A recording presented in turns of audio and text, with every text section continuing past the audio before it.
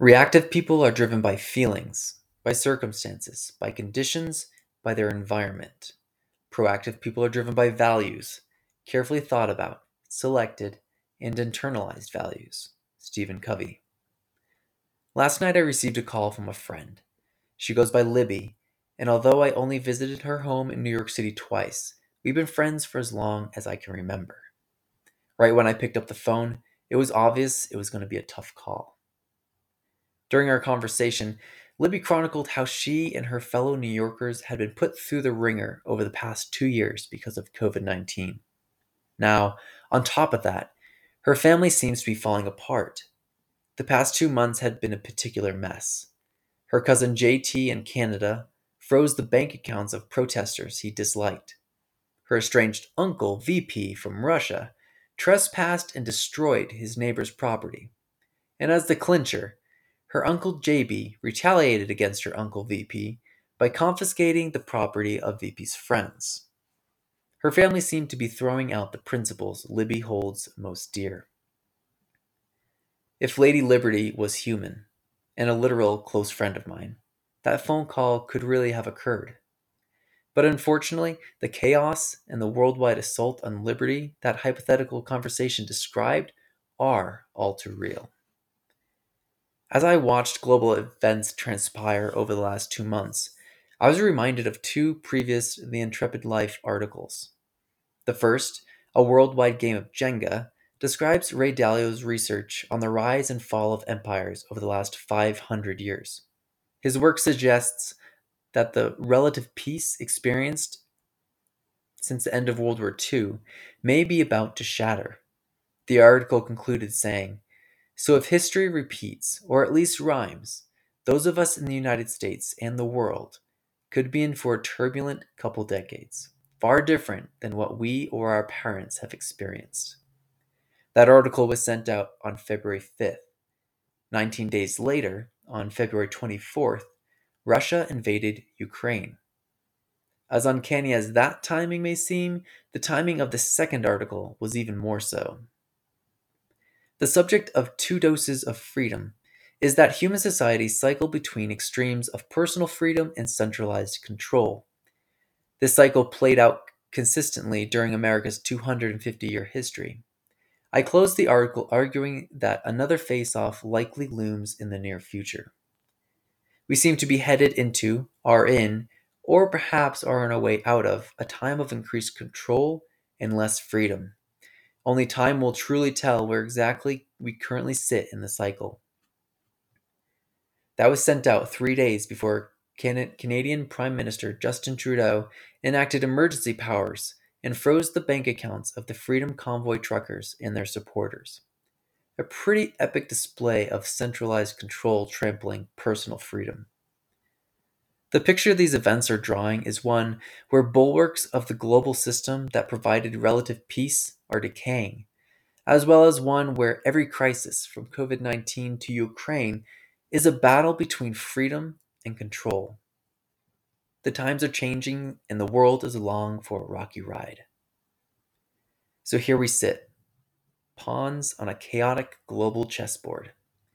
Headlines of wars and power grabs can be worrying and even paralyzing. Perhaps you find yourself swept along in the emotion and hysteria of the day. Perhaps you're asking, how do I plan for the future with such uncertainty? How can I bring children into this threatening world?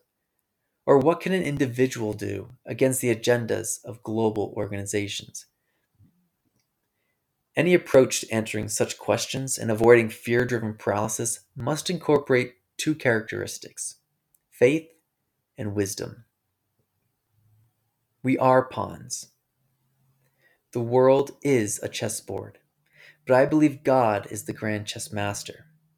Self reliance in the good old American belief that we can solve our own problems is a fool's errand.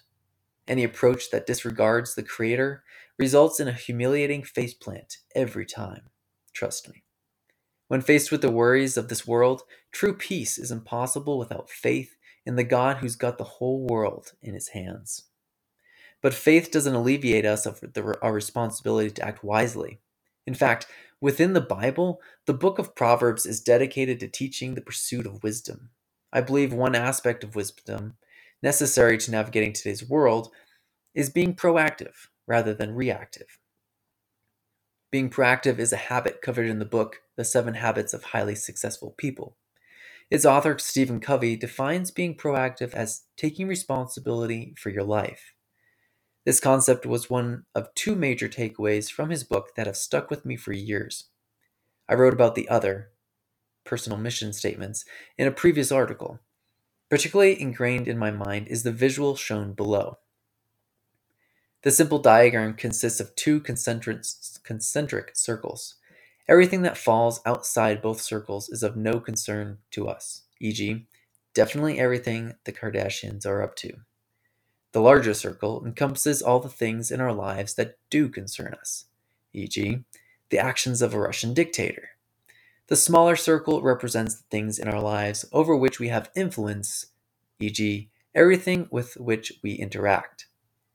It's probably safe to assume this diagram is accurate for most people alive today, that most things in the world are of no concern to us, and we're concerned with more things than we can influence.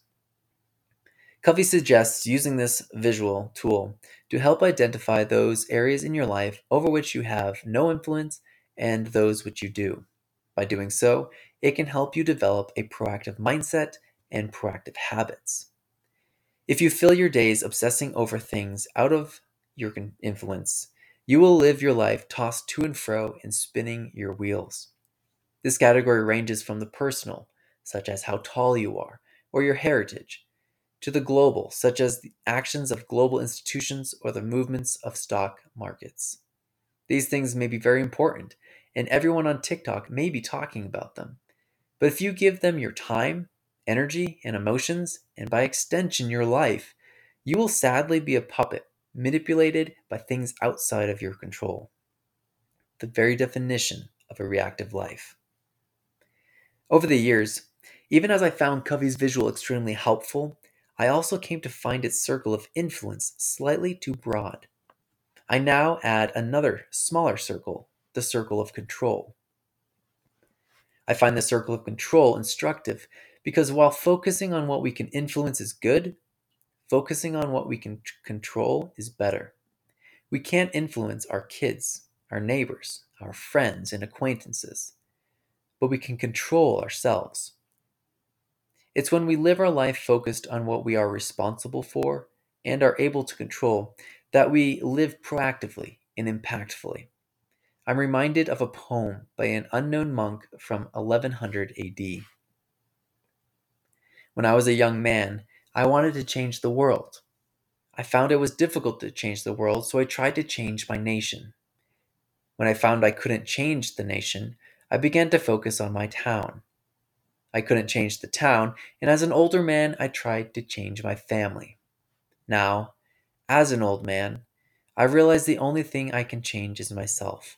And suddenly, I realized that if long ago I had changed myself, I could have made an impact on my family.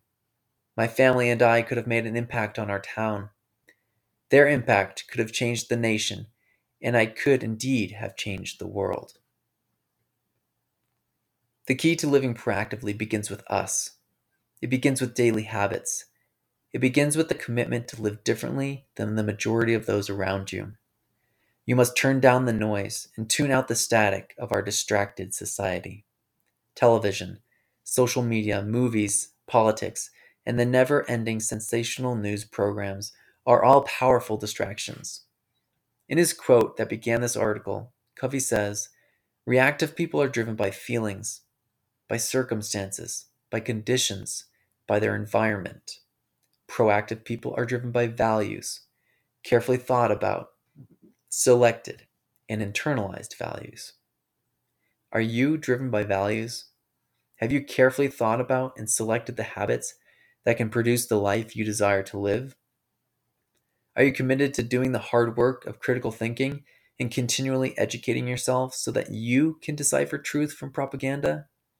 And it takes courage, conviction, and strength because being the lone fish swimming upstream is hard. The world will always be chaotic. There will always be conflicts, and liberty will always be under attack. That's the world and environment in which we live. Without a commitment to living a proactive life, the only other path is a reactive one, as a slave to your circumstances. But with faith and wisdom, you can live a proactive and impactful life. You can take the road less traveled. And as an intrepid lifer, you won't travel it alone. Now get out and live. Now get out and courageously live an unsafe but good life. If you found this article helpful, please do me a huge favor by simply clicking the like button. A 1-second investment of your time can pay dividends to the work I'm doing with the Intrepid Life.